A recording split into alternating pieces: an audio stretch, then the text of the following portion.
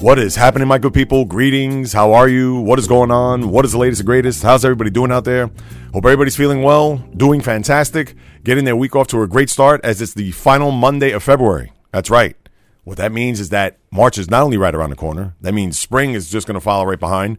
And considering we've had this warm stretch here in the Northeast over the last few days, can't put those snow jackets away, the gloves, the hats, all that, because as we all know, old man winter could rear its ugly head here in the Northeast, and we'll have snow, and we'll have Arctic blasts, and as much as we want to entertain spring into our existence, we have to be patient. So live day by day, people. Enjoy this day.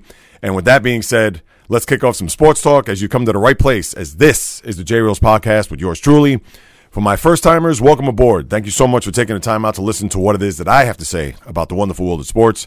And for those who have been banging with me for now 115 episodes, I welcome you guys back. Again, it's a Monday, February the 24th in the year of our Lord 2020. The J Reels What's the Deal segment. That's right. What to expect here over the course of the next hour to produce a very good show for you is as follows. College basketball finally had its chaotic week. Top seeds going down left and right, including the big one on Saturday down in Waco, Texas, between Kansas and Baylor. What that means now as March Madness is just that much more closer. We're now less than 3 weeks away from Selection Sunday, so we'll touch on all the college basketball later on. Alexander Ovechkin finally gets his 700th goal. What that means, not only just for the Capitals, but for him, and obviously to try to get to the top of the rankings there as a one, Wayne Gretzky, a record that a lot of people thought would never, ever be touched. Is it possible that the Great Eight could actually reach the Great One?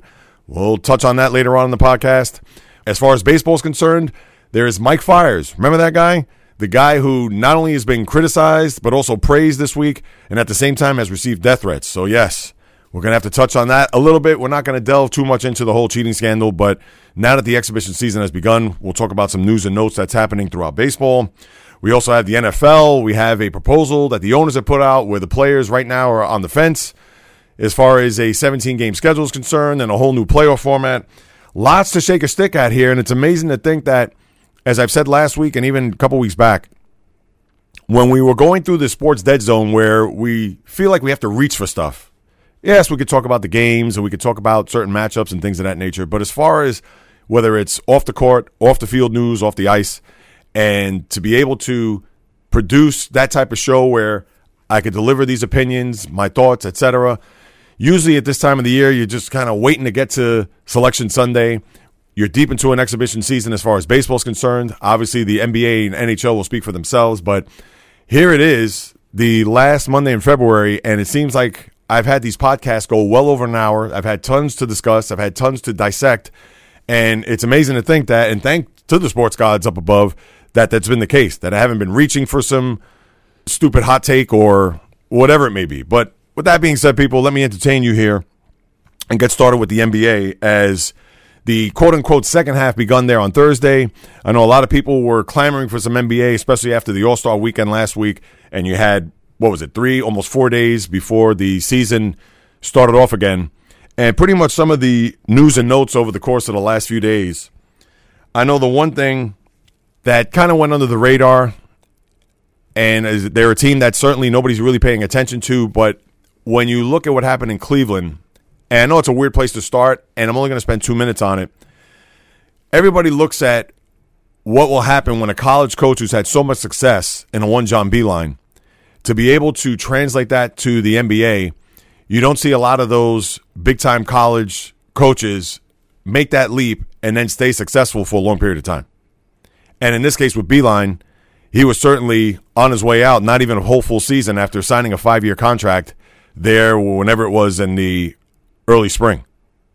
What does that mean for the grand scheme of things for Cleveland? Obviously, who knows? We all know once LeBron left to L.A., Cleveland was certainly going to be close to basketball Siberia as you could get. But the one thing for sure that a lot of people are going to look at moving forward is, can the college coach make that transition to the pros?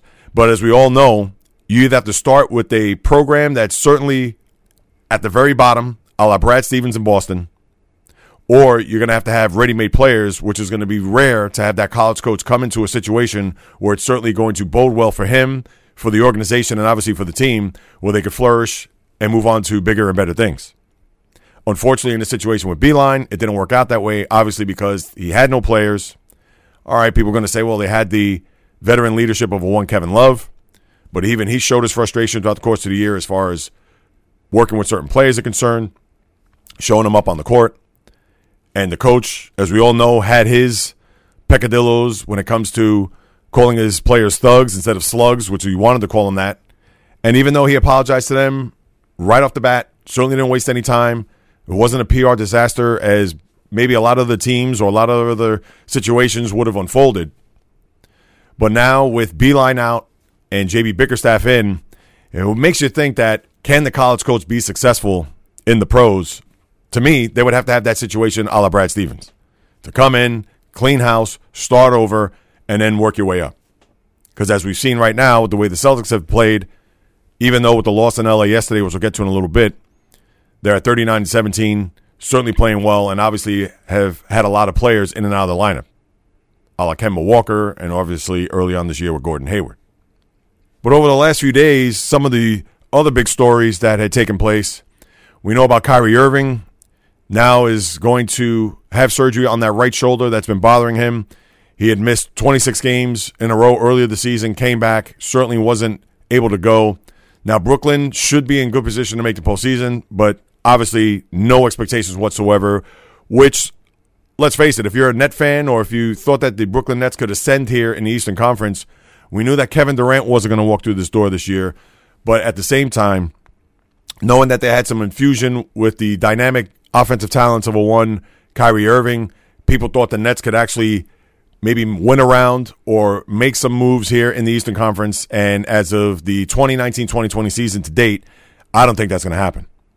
So that's a tough blow. I'm sure all the Net fans, I don't know if they've checked out completely, but I'm sure they're just hoping that the season ends.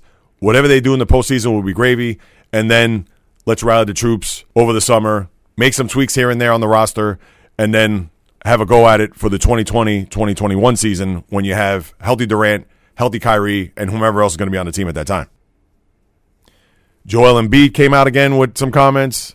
Now, we all know Embiid has been a sore spot on this show as far as his behavior is concerned, and not only that, but even more importantly, his play. Because as we've seen time and time again, his inconsistencies show, especially in the bigger spots and the bigger moments. When you look at what happened in Milwaukee there on Saturday, they get blown out. He scores 17 points in 29 minutes on 18 shots. And Embiid, we all know he's an all-world talent, but he hasn't been able to put that consistently. And then, of course, when you look at what's in between his ears, that's another thing where the combination certainly does not bode well when you have a player that could certainly night in and night out could just dominate on any level, no matter who's guarding him, no matter who's matched up against him, etc. But that's been one of the frustrating things about this team this year, the Sixers that is because they haven't seemed to be able to put it all together when it really matters. And who knows? They could still be dangerous come April, May, and June, but we're not there yet. We're still in February. And Embiid, who wants to self-proclaim him to be the best player in the world, well, okay. We know he's one of the top players in the league. We know he's an all-star. Certainly one of the top 15 as far as you're going to look at the NBA all-pro, all-league type player that he is. But let's see it consistently. Let's not see it on a Thursday night against the Brooklyn Nets, who are undermanned. And that's not to be an apologist for the Nets, but we need to see this night in, night out. How about having that 39-16 against Giannis there on Saturday, even if it was a losing effort, instead of going 5 for 18? Because as we've seen time and time again, and as you listen to this podcast, and you know you could take all the receipts on me, just go back into the library as far as what I've said about whether it's certain players or in this particular case with Embiid, you certainly have to look at the whole back of the basketball card, not only just for the points and the rebounds and assists, which are going to look pretty, but you got to see where they come from. Because he could beat up on the Charlottes of the world, he could beat up on the Washington Wizards of the world, and he could beat up on the good teams at home, whether it's the Clippers, and the Sixers have had a great season at home. They've only lost 2 games, but they've been terrible on the road. He has not shown up in these big games, whether it was the 0-point effort in Toronto, his first game back earlier this year from the Game 7 dagger of Kawhi Leonard in the postseason last year, the 1-for-11 in Boston that Saturday night a few weeks back, and then you want to look at this effort against the Bucks. I mean, if this is a guy that's going to say he's the best player in the world, well, he's going to have to show it. And not just when he feels like it, not when it's a big game at home. He's going to have to do it all the time. Is he allowed to have bad games, or is he going to have bad games? Of course. But at the same time, don't come out and say that you're the best player and you stink up the joint with efforts like you did there in Milwaukee on Saturday night. That's not going to cut it. And we all know he wants to tweet again and be the tough guy, and Embiid's not a tough guy. Come on. So anyway, I want to get off Embiid. Let's move on. Also, you have here the big game yesterday between the Celtics and Lakers. As we all know, the biggest rivalry in the NBA. And it's weird because in this day and age, you rarely have that East-West rivalry. Now, we all know that it goes back decades upon decades. But to think they had a game yesterday that certainly went down to the wire, tooth and nail, back and forth. Jason Tatum, who has been flourishing throughout this year. Remember, he had that tough sophomore year last year. But yesterday, although the Lakers did a great job on him in the second half, but Tatum, who had 41 points yesterday and is going to be a force to be reckoned with here in the league for years to come, if Tatum plays the way he did yesterday against the Lakers, he is going to be unstoppable. Because with him and his game, his length, he needs to get to the free throw line. When he attacks the basket, of course, we know this league is going to be from the perimeter, a lot of threes. But when he's able to mix up that game the way he was able to yesterday, that's what the Celtics want to see in their fans, because that's a guy that could certainly take over a game and be that guy that's going to carry them to a title, maybe not this year, but somewhere down the road. And we understand the Lakers doubled him, and they made sure that he wasn't going to take the big shot there in the second half. But kudos to Tatum and what he's done with his game to elevate this year, knowing that he's coming off that rough sophomore year that he had last year. And the Celtics, who didn't have Kemba Walker, who's been out with a knee issue, with what Brad Stevens has been able to do here with this team, we all know, we've talked about in the past, with no Kyrie, not having that type of cloud in the locker room, so to speak. And you could only hope that if they're able to make a deep run in this postseason, they're going to have a guy like Tatum to be the one that's going to carry the mail. Yes, you have the veterans in Kemba and also Gordon Hayward, who had a very good first half in the game yesterday but disappeared in the second half. And when you always have to have that one guy that's going to make the key shot. And we know Kemba could do it. We understand Hayward's going to do it. But the guy's going to be here for a long period of time. And the one who's going to be the face of this organization moving forward is going to be number 0. So let's see how Tatum is going to continue to perform here throughout the second half as they try to inch that much closer to a 2 seed in Toronto. The Lakers, on the other hand, when you look at their team, now they're going to bring in Markieff Morris, the brother of Marcus Morris, of course, as everybody knows, the Twins, who was traded to the Clippers there a couple weeks ago. And with Markieff Morris, I don't know what he's going to provide or what he's going to add to this team. I understand it's another body. I understand it's a bruiser, one who's going to pretty much be in the trenches, which is great for them. But the Lakers right now, as how everything is constituted today, they look like they're going to cruise to a 1 seed as they have a 5-game lead on Denver right now.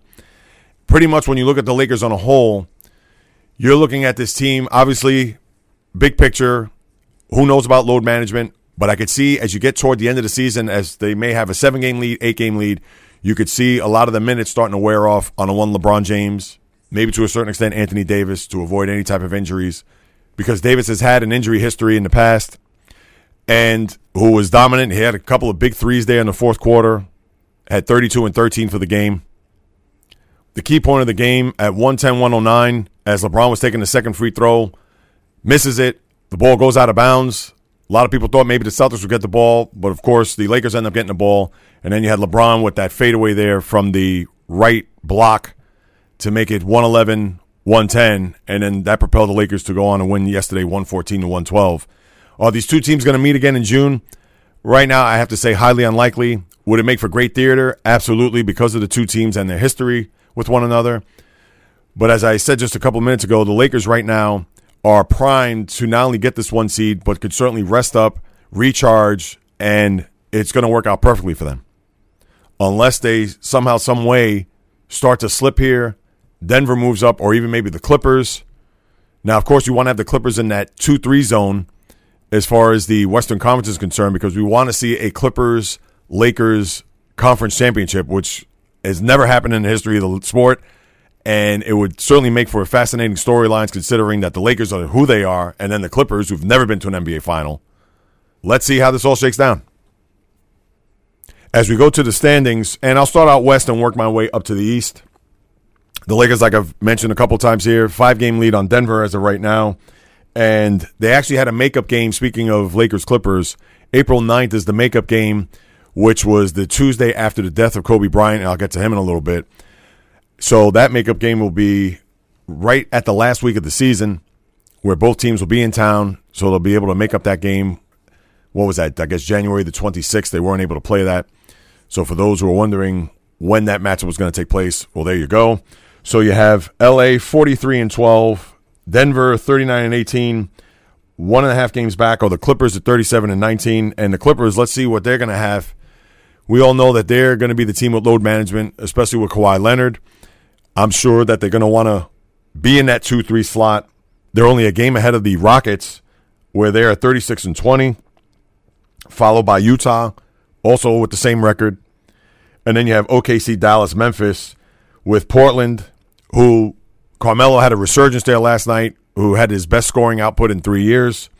Let's see how much they could carry them, although they're 25-32 and 3 games back of the 8th seed in Memphis. And then New Orleans, who, of course, has played pretty well here, and they've inched a little bit closer as they're 3.5 games back. Remember, a couple weeks ago, they were 5.5 back. So let's see if they can keep themselves in the mix here for an 8th seed, as I'm sure the NBA would do cartwheels. No offense to Memphis and John Morant. Now they're going to lose Jaren Jackson for a little bit, which is a key member of that young core down in Memphis. But I'm sure the NBA wants to see Brandon Ingram, obviously Zion Williamson and company, be a part of that 8th seed to go up against the Lakers. And obviously the big storyline there would be Anthony Davis against his former team. But that's obviously for April, and we're 6 weeks away from that.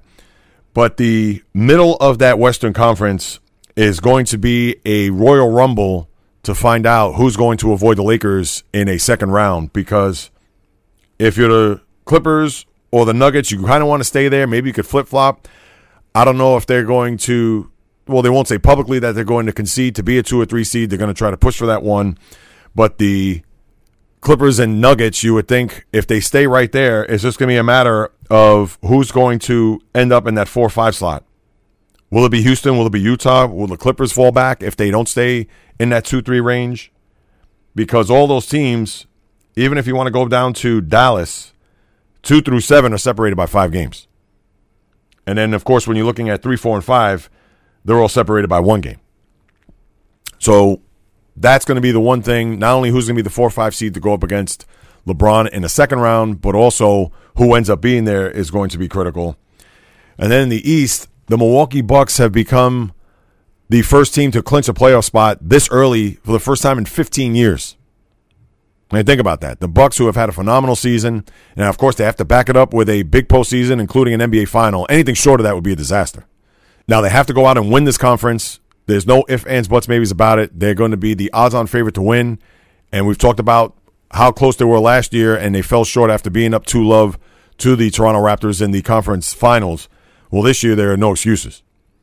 And pretty much similar to what we've talked about out west, it's what's going to happen in the middle of this conference in the East as to what will take place moving on down the road. Now, Toronto and Boston right now, they are in pretty good position, a little bit better than the 2-3 in the West, where Toronto, they've certainly continued to play at an amazing clip as far as winning all these games. Remember, they won 15 in a row before they lost to the Nets prior to the All-Star break. Well, they've won 2 in a row coming out of the break, and then the Celtics, despite the loss yesterday, and they're on a West Coast trip as it is, they are now 3 games ahead of the Miami Heat for the 4th slot in the Eastern Conference. Then you have Philadelphia, Indiana, Brooklyn, and Orlando. We can forget about the bottom part of the bracket where it's 7 and 8, but when you're looking at 3 through 6 right now, because Toronto looks like they're going to be entrenched in the 2, I don't think they're going to fall anywhere further than that. Maybe they'll go to 3, but right now they have a 5.5 game lead on the Heat, so you think they're going to be entrenched there. Also, the Sixers and Heat, which would be a very interesting first round because the Heat actually had won 3 or 4 games against the Sixers, but that doesn't mean anything come postseason. But they will have the right, if whatever one of those teams, if they're in those 2 slots, they will go ahead and play the Milwaukee Bucks. But then you have Indiana, who are currently 2 games behind Philadelphia. Philly, as we all know, could slip, considering they're 9-20 on the road. And although they have the same amount of 26-2 at home, so it's not as if they have a big disparity home and away. But the East, doesn't look as riveting when it comes to the postseason is concerned as far as seeding and where everybody gets slotted, unlike the West. And you can forget about the bottom, like I mentioned, because even if Brooklyn does make it and now Orlando currently has a 3.5 game lead on the Wizards, as well as a 5 game lead on the Bulls. So the East, which is going to be super weak at the bottom, and they're going to have no shot in the first round going up against Milwaukee or Toronto if they hang on to the 2. The NBA season will continue to trudge along, and obviously we'll follow every step of the way, but that's pretty much an up-to-the-date of what we have here in the NBA.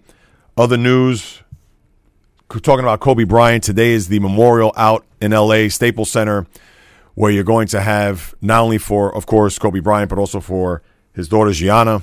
And when you look at the symmetry of the date, 2/24/20, it's the number that Gianna wore as a member of her basketball team when she was playing for the Mamba Academy. 24 speaks for itself, the number of Kobe Bryant, and, of course, the year 20, which was the amount of years that Kobe Bryant was a Laker. So the finality of this whole thing, if you will, coming almost a month after this accident. I believe it will be on Wednesday, the anniversary, just the 1 month anniversary of the helicopter crash, the tragedy, as we all know. So today, I guess everybody could say their final goodbyes. And I'm sure there'll be a lot of people coming in and out of the Staples Center today to pay their last respects to a one Black Mamba. All right, now, believe it or not, people, I'm not going to turn my attention to the NHL just yet, or Major League Baseball, or the NFL, what's happening there with the owners and players. We're going to sneak in a little college basketball. Because when you look back in the middle of the week when Duke got demolished by NC State, and obviously Krzyzewski just blew a gasket there in the postgame, who knew that that was going to be the beginning of the end for the top seeds in the country when it comes to Gonzaga, Baylor, Maryland? I mean, you could go down the list. Unbelievable to think that it finally had its one chaotic week, and it's very rare that you had all these teams fall by the wayside. And with Selection Sunday now being less than 3 weeks away, I mean, what does this mean? It's not going to mean much because all these teams that have lost are certainly going to be a part of the tournament there. But when you see the events from what happened there, where NC State just blew the doors off of Duke 88-66, to what happened with Gonzaga losing to BYU, where they stormed the court, old school style, out there in Utah. San Diego State, and we've talked about them in weeks past, where they were undefeated, the last undefeated team in the nation, and we knew that if they were going to run the table, let's say throughout the rest of the regular season and into the conference championship, that was not going to be a good omen for them because, as we all know, pressure, undefeated seasons. Remember what happened to Kentucky several years ago when they made it all the way to a Final Four before they lost to Wisconsin? So to get this loss out of the way for San Diego State and a loss to UNLV, for them, it's actually going to be a boon because now the pressure is off. They can still go ahead and play their game. Chances are they still may be a 1 seed when it's all said and done once the tournament begins. But now they certainly could kind of take a deep breath, exhale, go about the rest of their regular season, see what happens in their conference if they could able to secure a championship, and off they go to the NCAA tournament and see how far they can go. Of course, the big game that was highlighted over the weekend was Baylor and Kansas, number 1 versus number 3. Baylor, who had held the top spot throughout the country for the last 5 weeks. Obviously, a big test for them as Kansas went in there, and it was a close game. Obviously, it went down to the final shot there. But Kansas, to me, was in control of the game. Even though Baylor fought hard, scratched and clawed, and made it close to where they had a three-point attempt there that went off the front of the rim. You had the big performance there by Udoka Azubuike, who had 23 points, 19 rebounds, and his contribution with a lot of flushes, alley-oops, dunks. And with the likes of Gonzaga losing, obviously Baylor, Kansas will be your consensus number 1 throughout the country as of today. Now, the rankings have not come out as of yet, which they don't come out until the afternoon, which stinks because here it is first thing early Monday morning as I'm recording this podcast. I'm unable to get the top 10 rankings for you, but we could pretty much take a look and see for ourselves as I pull this up. We know Kansas is going to be your consensus number 1, followed by, I don't think Dayton could move up to number 2 because right now they're currently at 5. But remember, with Gonzaga and now Baylor was going to drop down to probably 3, 4, or 5. Also San Diego State. Remember Duke losing, so they may even hover around 4 or 5. Who knows, considering the losses of the other teams. And with Maryland losing, to Ohio State. You had that go down yesterday, so they were ranked 7th in the country, so they're going to take a few hits back, and also Penn State losing to Indiana. You had all this chaos where now you're going to have some teams that are going to move up, whether it's Seton Hall, you would think Louisville, Kentucky, Villanova. Auburn lost early in this week, so they're not going to make any leaps and bounds this week. So by 5 o'clock this afternoon, you're going to see a whole different top 10, which makes it for not only fascinating talk, but it puts a little bit more pep in the step for college basketball. We know we're not looking at this day to day, night in, night out. It's not gripping the nation's attention. But when you see some of these top ranked teams go down, it does raise an eyebrow. It does make you think, all right, well, are these teams now going to hit the skids here a little bit? Now they're all going to make the tournament. It's not as if they're going to fall off to the point where they're not going to make it. But it does bring a little interest and a little intrigue to a sport where we all know it's all about those 3 weeks in March. And once everybody starts filling out their brackets 3 weeks from today and all the talk about the tournament and what region got the short end of the stick and what region is loaded, and we'll talk about that in 3 weeks. But as of right now, at least you have this to chew on if you're a college basketball fan, knowing that you had a little topsy-turvy, a little chaos here with some of these teams, especially the 2, 3, and 4 seeds. And let's see where it all falls here over the course of the next 10 hours, and then obviously into the rest of this week as we get closer to conference championship weekend and obviously March Madness, which we'll continue to keep our eyes on. All right, now we'll turn our attention to the ice, and we had a milestone in the NHL as a one Alexander Ovechkin, or as they call him, Ovi, or Grade 8, down in the nation's capital. He finally got his 700th goal, which makes him 8th all-time on the NHL goal-scoring list. And with Ovechkin, who got his 699th against the Canadiens a few nights earlier, now everybody's thinking, with the way he's performed here, not only over the course of his career, but as he's getting late in his career, he's 34 years old. He is 194 goals behind Wayne Gretzky's all-time record of 894.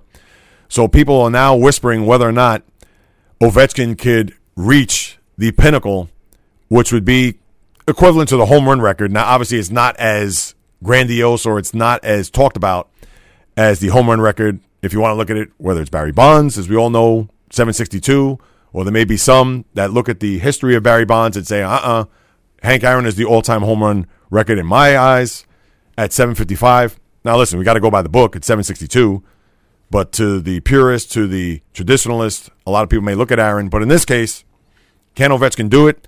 He has not missed a game due to injury in almost 4 years, which is amazing to think, coming from a guy that, with him, it's all about his training. It's not even about diet. He says he's worked on diets, and it hasn't been successful, so he trains like a beast.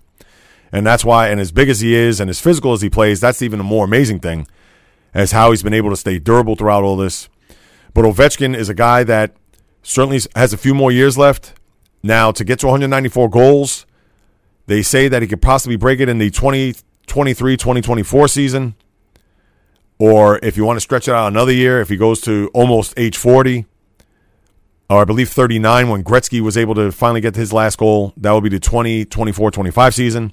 Listen, there are a lot of games to be played. We don't know how this is all going to shake down. But I would think if Ovechkin does have a goal in mind, you would think it's going to be 802.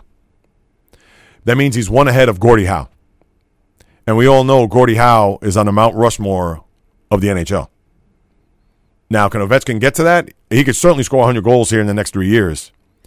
194, that's going to be a bit of a stretch. That's not to knock Ovechkin. That's not to say here officially as of today, February 24th, he's not going to do it. It's impossible.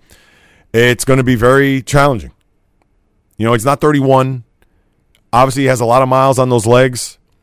And despite the fact that he has been durable and has not been injured, we all know it just takes that one injury or that nagging injury for him to not be in the lineup day in and day out. And as we all know, you need to be in the lineup 78 to 80 games a year in order for you to try to reach this record. You're not going to do this in 50, 55 games, and there's no such thing as load management in the NHL. So Ovechkin, I would love to see him get close to it. I would love to see him break it. And as Gretzky gracefully said, records are made to be broken. We know he still has a long way to go, but he's been unstoppable. He's been a machine. And as long as he stays that way, he can't see why his record can't be broken. So We understand that's talk for a couple of years down the road, but now that he's made it to 700, we're only 7 other players ahead of him have reached that plateau. And now let's see how far he could go. We all know it's about Stanley Cups. We get it at the end of the day. But knowing that he's reached this pantheon of goal scorers, it is an achievement that must be commended. And when you look throughout the league, the trade deadline, now, of course, it's early in the morning here, so it's not as if you're going to get an up to the minute, or I'm posting this at 5 o'clock, so here we are up against the 3 p.m. deadline. But we do have one trade. I don't know how much this is going to be of importance considering the long layoff that he's had and hasn't been in the NHL, and he did come back this year and won Ilya Kovalchuk. He got traded from the Canadiens to the Capitals, so to add a little bit more firepower, as we already talked about with Ovechkin, and we all know that they're both brothers being from the same country, so I'm sure that may actually help, considering Kovalchuk is looking for that Stanley Cup that he could have once had when he was a member of the Devils back in 2012. Remember, they lost to the Kings that year. So who knows if that's going to be of any boost. You would think it would be. I haven't watched Kovalchuk. I don't know how much he has left in the tank. I don't know how well he's played or what he's done. But we just have to wait and see. Maybe he'll have some renewed energy playing behind Ovechkin. Maybe it'll be a little bit more of a pep of his step, but we've got to wait and see about that. Also, the Leafs made a trade with the Predators. I don't know how big this trade is, acquiring a defenseman, Ben Harper, for forward Mika Solomaki. Now, will the Islanders, as we talked about weeks on end, they traded for Andy Green last week. The Devils defenseman, will they go out and get some reinforcements as far as offense is concerned? That certainly remains to be seen over the course of the next 6.5 hours. And what I'll do, people, for those who are listening to this, follow me on my social media accounts, whether it's on Twitter, JReels1, especially there, to get an up-to-the-minute recap of all the trades that may take place here between now and 3 o'clock, and, of course, after that. Now, of course, this podcast will probably be posted sometime around lunch, depending on where you're at, certainly here in the East Coast, somewhere around 2 p.m. So if you want to get a little bit more of a hot take from me when it comes to these trades, certainly check me out on my Twitter feed, as I'll be able to at least give my thoughts and opinions on these deals as they come through over the course of the afternoon. But you have that going on. The Tampa Bay winning streak was snapped at 11, losing at Vegas, which was big. And we know Tampa's been on a flurry here over the last month and change. Who knows if the Blue Jackets are going to make a deal, because we know the Blue Jackets are in a tight race there, not only for the wild card, but trying to get one of those top 3 seeds in the Metropolitan Division. They've been certainly decimated by injuries as of late. They lost their leading goal scorer, Oliver Bjorkstrand. He has a fractured ankle. He may come back for the playoffs. He's out 8 to 10 weeks. Who knows how those suckers heal, so we may not even see him again. Not only that, on top of it, they also lost Seth Jones, a defenseman there, for pretty much the same injury. And then they lost Cam Atkinson for a couple of weeks just to a sprained ankle. So who knows? The Blue Jackets may be jockeying for position to try to bring in a goal scorer themselves. And remember, the Islanders are certainly going up against them as competition as far as the Metropolitan is concerned, so they certainly have to keep an eye on what they do, but they shouldn't even worry about that. They should worry about themselves, and hopefully they could secure, I'm not trying to say they got to get a sniper, but they have to have somebody that's going to put the puck in the net, be clutch, has a bit of a track record, and hopefully not spend a ton in the process. So we'll certainly see with that. Also, the Bruins made a trade. David Backes, remember, he was a guy that was on St. Louis all those years, and he was sent down to the minors, but they actually traded him to Anaheim for Andre Kasha, which the Bruins were certainly happy to get from based on what I read. Now, they gave up Backes and a first-round pick for him, so can they plug him in and see what he could do as far as taking them to bigger heights and hopefully getting the Stanley Cup, considering he made it to a Game 7 at home last year? Obviously, that remains to be seen. And as we look through the NHL right now, at the standings, at the very top, Boston has gotten a little bit of separation there with Tampa, considering that they were just 2 points behind them a week ago today. Right now, Tampa, who had lost 2 in a row after having that big, long winning streak, 85 points for them, where Boston's at 90. Toronto, who made that trade, as I mentioned just a few minutes ago, they're at 72 points, but you feel that they're going to be in decent position only because of the division that they're playing in. Metropolitan, Caps yesterday, they had a game against the Penguins in the NHL game of the week, and they win 5-3 as they leapfrog over the Penguins to get first place in the Metropolitan. So that was a big win for the Caps, and that came off the heels of a loss there on Saturday where Ovechkin got his 700th goal. So the Penguins there at 80 points, right behind Washington's 82. The Flyers have certainly picked up their game as of late. Now they have the 3 seed in the Metropolitan. Remember, they were pretty much hovering in that wild card spot where now they've taken over and they become the 3 seed at 77 points. The Islanders, as we've talked about them already, see what they do before 3 o'clock today. They have the top spot in the wild card at 76 points, followed by Carolina at 74. And then you have Columbus, who is tied with Carolina at 74. And then the Rangers have come on strong here. Now they're 4 points behind the final playoff spot there in the wild card race. So now you have a bunch of teams that are bunched up here at the bottom where you didn't really see that weeks ago, although Carolina was hovering around. And of course, we talked about the Flyers and Columbus as well as the Islanders. But now the Rangers have put themselves in the mix as well as the Florida Panthers. Now we're going to have some drama here in the East because I've talked about at end for weeks how the Western Conference was certainly going to be a logjam, where right now you have St. Louis still at the top, although Colorado and Dallas are still nipping at their heels. Still both teams playing very well here as of late. So that's going to be a fight to the finish there in the Central. The Pacific, as we've talked about at end, now Vegas has the top spot. Vancouver had first place in the Pacific 2 weeks ago. Last week was Edmonton. And remember, they're still missing Connor McDavid. He should be back shortly with that quad. And now Vegas has the top spot at 76 points. As we all know from weeks on end, that could flip-flop. But the Vegas Golden Knights have certainly played well. They've won 6 in a row. And here they are at the top of the Pacific, followed by Edmonton, Vancouver, and, of course, Calgary and Arizona round out the wild cards. And all 5 of those seeds there, going from Vegas to Arizona, are all in the Pacific Division. Now, you still have Winnipeg, 1 point behind Arizona for the final spot, 69 points to Arizona and Calgary 70. You also have Nashville at 68, and then Minnesota 65, and after that it just falls off.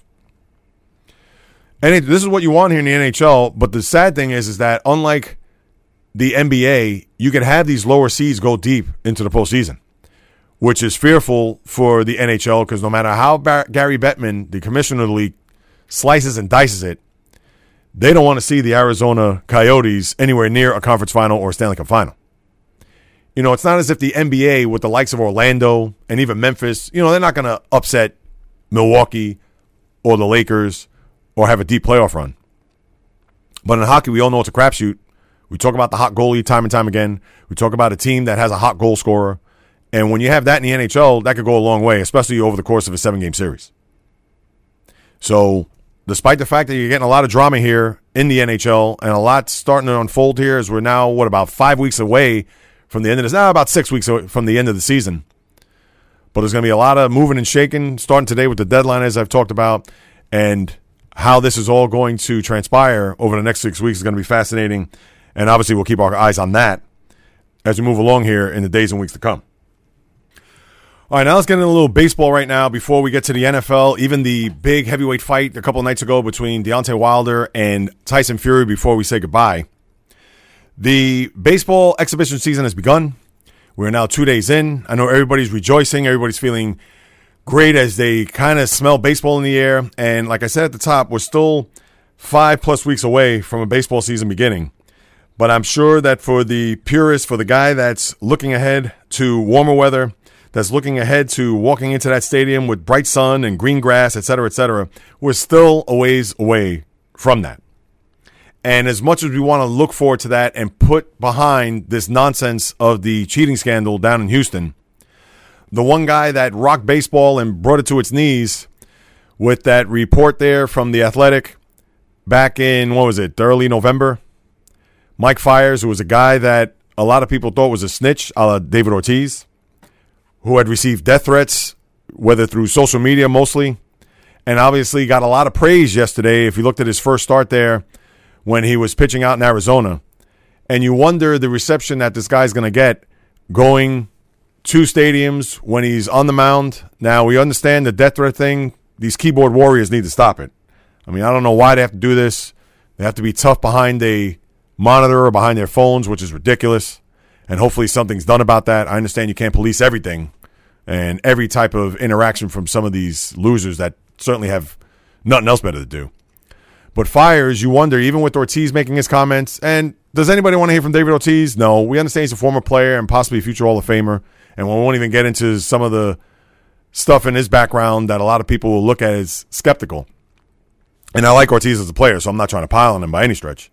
But the thing is that when you have a guy that came out and put this for the whole world to listen to and to watch everything that's happened here over the course of this winter, and obviously the last few weeks, I know looks like a bad thing. It looks like he's ratted out his players or his former team, whatever, but it's been brought to light.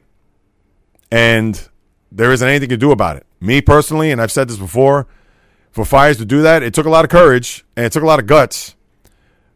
But when you look at the sport now, as bad as everything's looked in Houston, a lot of these teams, whether they were doing it or not, and we all know that this has been going on since the beginning of baseball time, this was possibly the best thing that could have ever happened.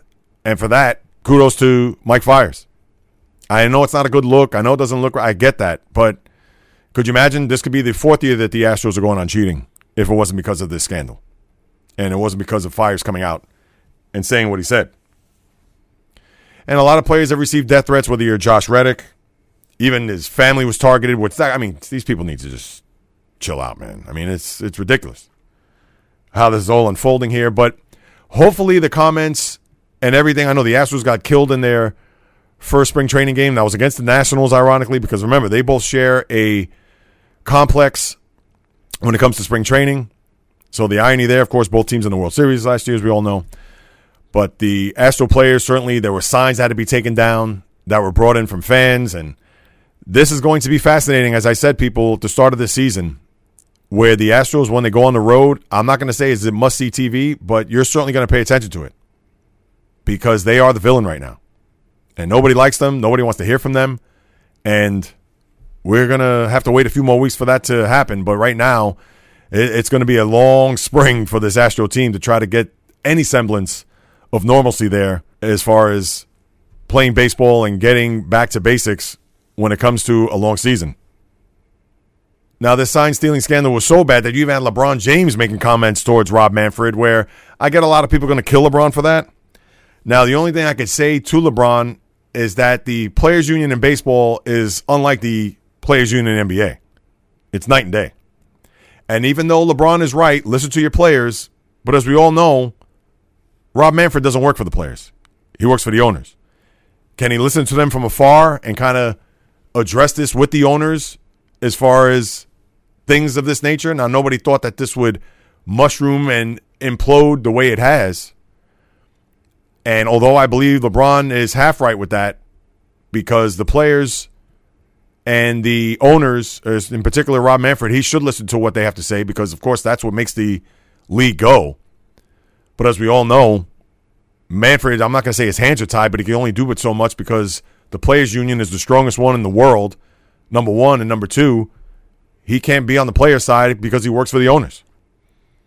But all this stuff here now, we could hopefully just look for baseball unless somebody else is going to say something. I know Jonathan Lucroy also was another one that made some comments as far as we know they've been cheating for years. It's like, wait a minute, cheating for years?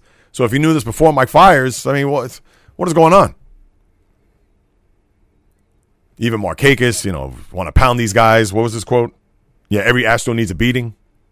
And it's interesting because although it's way at the end of the year and nobody's going to care by then because it's going to be October, everybody's going to be thinking about postseason baseball, but you kind of wonder if Verlander's going to toe the rubber down in Atlanta, that final series of the year in late September, you wonder if a fastball is going to be coming right at the back of a one Nick Markakis. Something to keep that in mind for down the road. But as far as one other news and note, especially if you're a Yankee fan, I know it probably sickens your stomach to know that Paxton, who's going to be on the shelf for 3 to 4 months with that back surgery, now Luis Severino, a guy who was out all of last year up until mid-September, is probably looking at an IL stint to start the year with the forearm stiffness. Now, what does that mean overall? We just have to wait and see what the prognosis of this injury is going to be, but they are certainly going to take precaution. They certainly have plenty of time between now and the start of the year, and even if they're going to put him on the IL, probably maybe for a week or two. I know they've changed the rules a little bit when it comes to the IL, especially with pitchers, because it's going to be a true 15-day IL, where in the past That's what it was. Now I believe it was, 7-day or 10-day, whatever it is. I think it's 10-day. But for the pitcher, like Severino, he'll miss 3 starts, so that means 15 days. If you're a Yankee fan, you're probably thinking to yourself, oh, geez, not this again. And remember, this is also coming on the heels of Aaron Judge, who has a bum shoulder, and he had all offseason to deal with. Giancarlo and his injuries of last year. You just don't want a carbon copy of the 2019 season, and if that's the case, you're still going to win a division, you're still going to win over 100 games, and you're going to be in prime position to win a World Series, even if your players start dropping like flies. Now, you don't want that 2 years in a row, of course, but with the way the spring is starting to open up here, you just hope that it's not, here we go again. And that's pretty much it with baseball. Now, let's hope to get some games, see how these players develop. I know Cespedes finally said something. I'm not going to get into that. I mean, please. That's neither here nor there. But baseball's now in full swing as far as the game is concerned, so we'll certainly keep our eye on that. With the NFL real quick, I know Breeze wants to make another run, as he said last week. So let's see if the Saints could go marching into a conference championship and Super Bowl for 2020. You had that crazy situation with the Browns left tackle, Greg Robinson, who got caught with 157 pounds of marijuana. I mean, what's up with that? So he's been charged with drug distribution. That's just a bad look. And the NFL can't get out of their own way with these things. I mean, geez, when does it ever stop with these guys? Also, the Combine starts on Thursday. All the players are now ushering into Indianapolis. As you know me, I could care less. To me, it's the most overrated and overhyped event ever. That's just the NFL just trying to draw more attraction to themselves. As they're a 12-month sport, we get that. But to me, what these guys do in the Combine doesn't mean anything. Obviously, it increases or decreases their draft stock depending on how they do and how they perform. But I pay zero attention to this. So if you're looking for an assessment next Monday, you're going to have to find it elsewhere, guys. I don't care if a guy runs a 2.1 in a 40. Will I talk about it? I guess I will because of 2.1, but you get what I'm saying. I'm not going to sit here and say this lineman from Penn State bench press 250 pounds 48,000 times. What does that mean in the grand scheme of things? Nothing. And now you may have a stalemate between the owners and players when it comes to approving this proposed CBA, where the owners have looked at the 17 regular season games, cutting the preseason games to 3, and also instituting the 7 playoff teams per conference. Now, there was an 11-member NFLPA exec committee on Friday that voted 6-5 against recommending the new CBA proposal, which is actually pretty close. But now that it's being passed on to the reps, to that board, the 32 player reps of each team, and as of today, it's pretty much split down the middle. I believe they have to have at least 3/4 of the vote, or maybe even 2/3 for that matter. Now, you can't get 2/3 into 32, so you have to get 3/4. So you figure 24 to 32. So depending on what the NFL reps of each team have to say, could go a long way into a possible stalemate for the new collective bargaining agreement.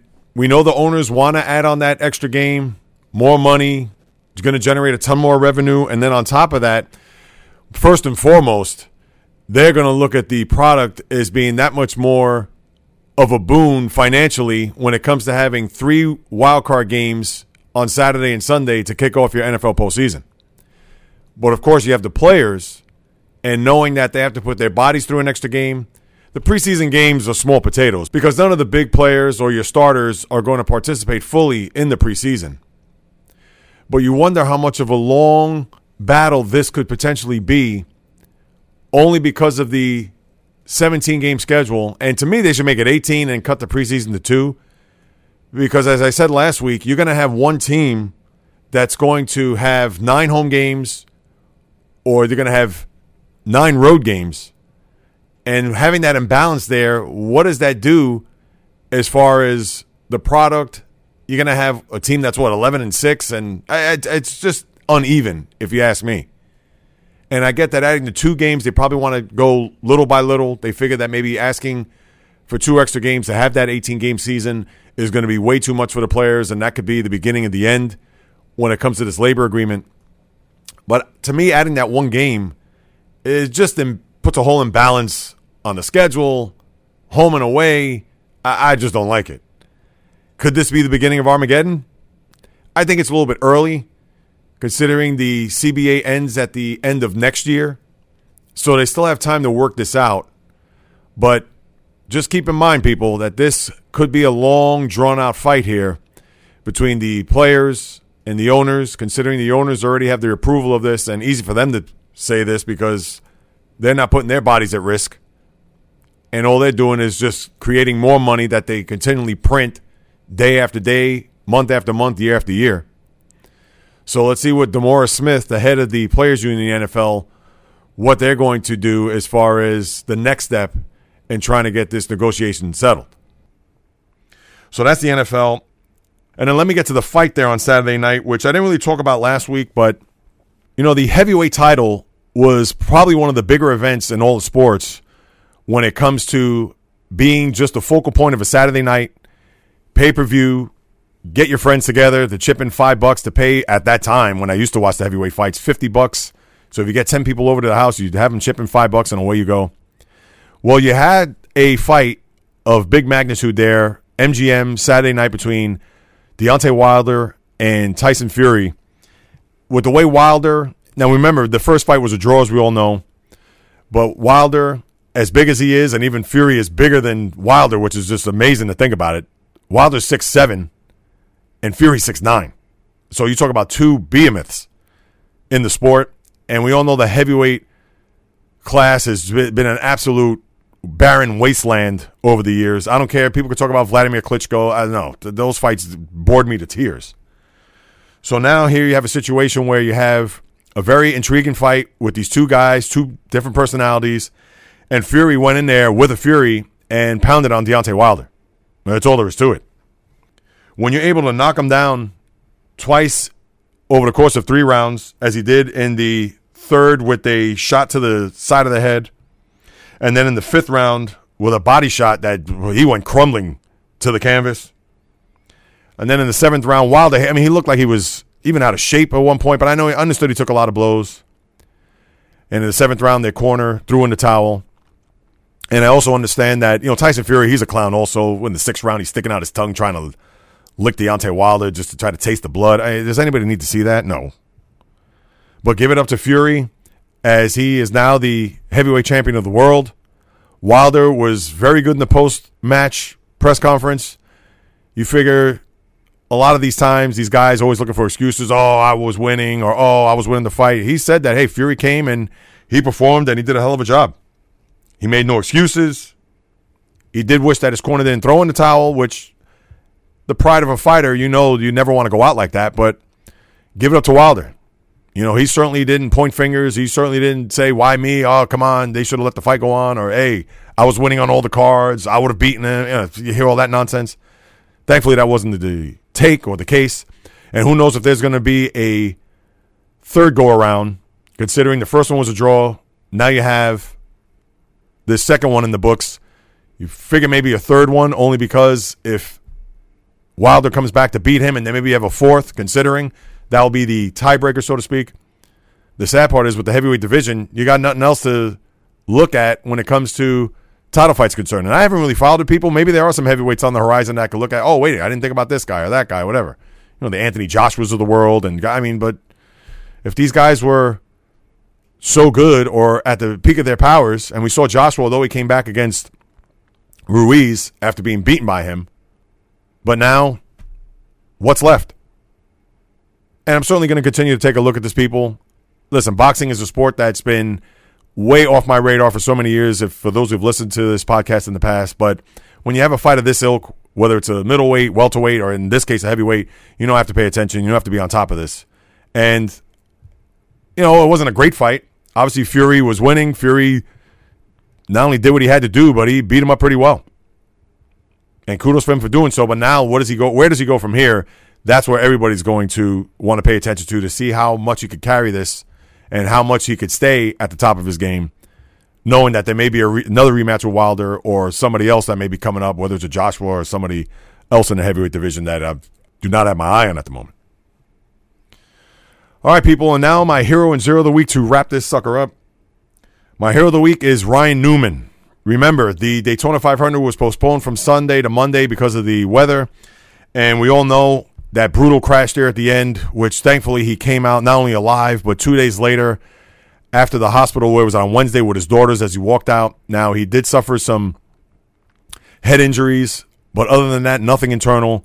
But just seeing that picture with his daughters walking out of the hospital, I mean, what could you say? God was certainly on his side. He could certainly count his blessings from now until the cows come home.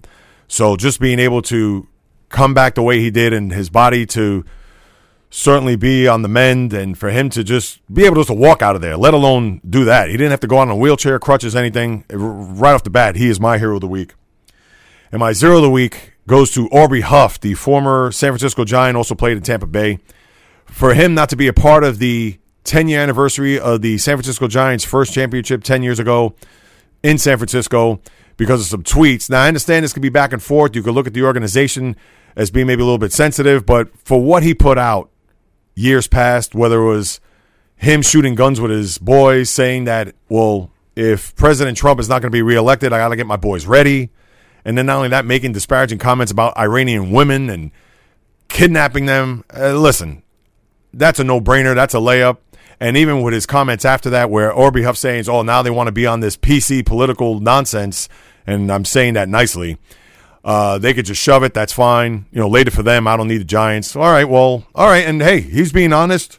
You got to give it up to him in that regard. But at the same time, when there's no apology, no acknowledgement or accountability on that, you just have to look at that and say, you're my zero of the week.